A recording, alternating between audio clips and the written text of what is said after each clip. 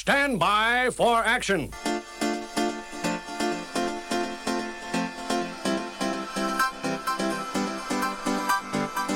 Every show we drop the needle on the tracks that were part of the mixed tapes and mixtapes of my 80s and 90s. Tunes that followed me on the train in the morning, on the way to my adventures on the weekend, and all the times in between. Please join me as I share a track from the record box, what I remember, a little bit of history, and a hell of a lot of nostalgia. I'm Michael, and please join me as we get lost in 12 inches.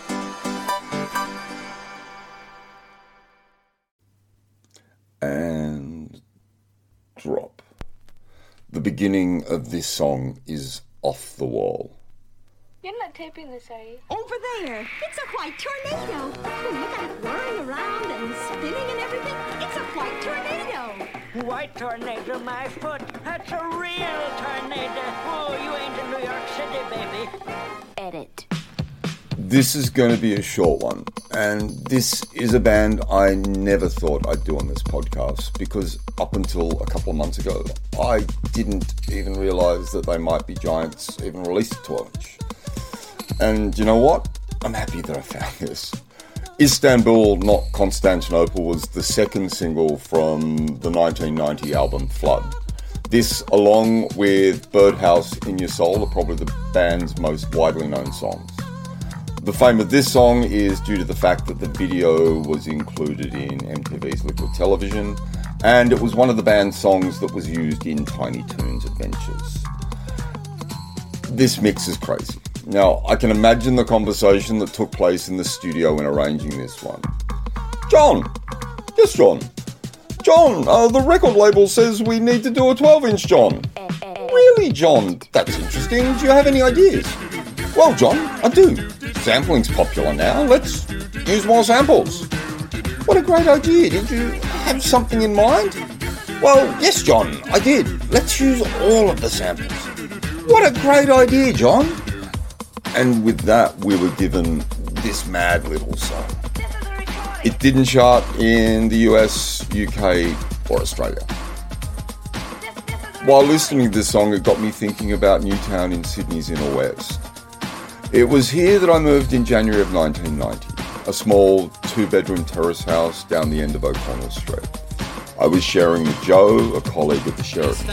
She'd moved into the house with her brother, but about 3 months in, he decided to do some travelling and she needed someone to take over the room. Jo worked at security at the staff entrance to the hotel, so I'd see her every day, either as I started or finished on the day shift. We'd exchange pleasantries, and it was during one of these brief encounters that she mentioned her brother moving. And I said, okay, I'll move in if you're stuck. I wasn't actively looking to move out of home. An opportunity presented it, so I took it. Friday, January 26, 1990, I packed all my stuff into the boot of Dad's Fairmont Ghia, and he drove me to my new home. Newtown was different to Gordon. The first major difference was that there were pubs. Lots of pubs. Now, lots might be a bit of an exaggeration, but when you come from a situation where the nearest pub was about half an hour's walk away, lots was more than one. King Street was also a bit of a hub for second-hand stores, clothing, records, books, household items, furniture stores. They were all distributed along its length. Add to this the pawn shops dotted up and down. You knew that if you wanted to find something from a giant Zippo table lighter to a copy of Bram Stoker's Lair of the White Worm, Newtown was where you wanted to go.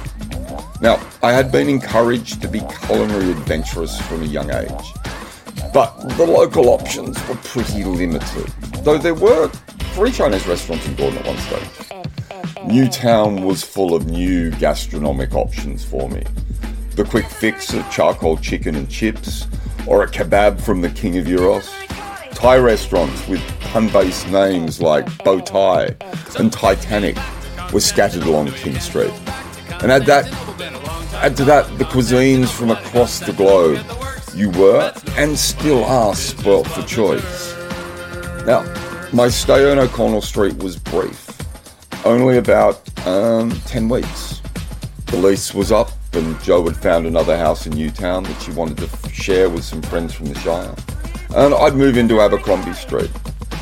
But Newtown would always stay with me. In the intervening years, it would be the destination for restaurant dates, nights out with friends. My parents had moved to Enmore 2 years later. So this part of the inner west of Sydney would become a focal point for my family, and still is to this day. Now, I think we all know the answer to this question, but it's one I have to ask. Would one of my favourite songs from one of my favourite bands end up in my monthly Spotify playlist if the algorithm presented it to me? Yeah, it would. And with that, we've come to the end of another episode of Lost in 12 Inches. If you like the show, please subscribe on Spotify, Apple, or wherever you get your podcasts. Click the link tree below to get my socials. I'll be back next week with more nostalgia, and as I always say, testicles.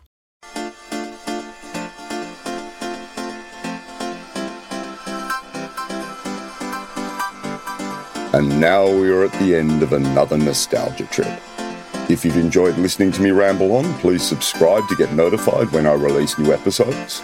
I'm on all the socials, so check me out there. Thanks for listening to Lost in 12 Inches. I'm Michael, and as I always say, testicles.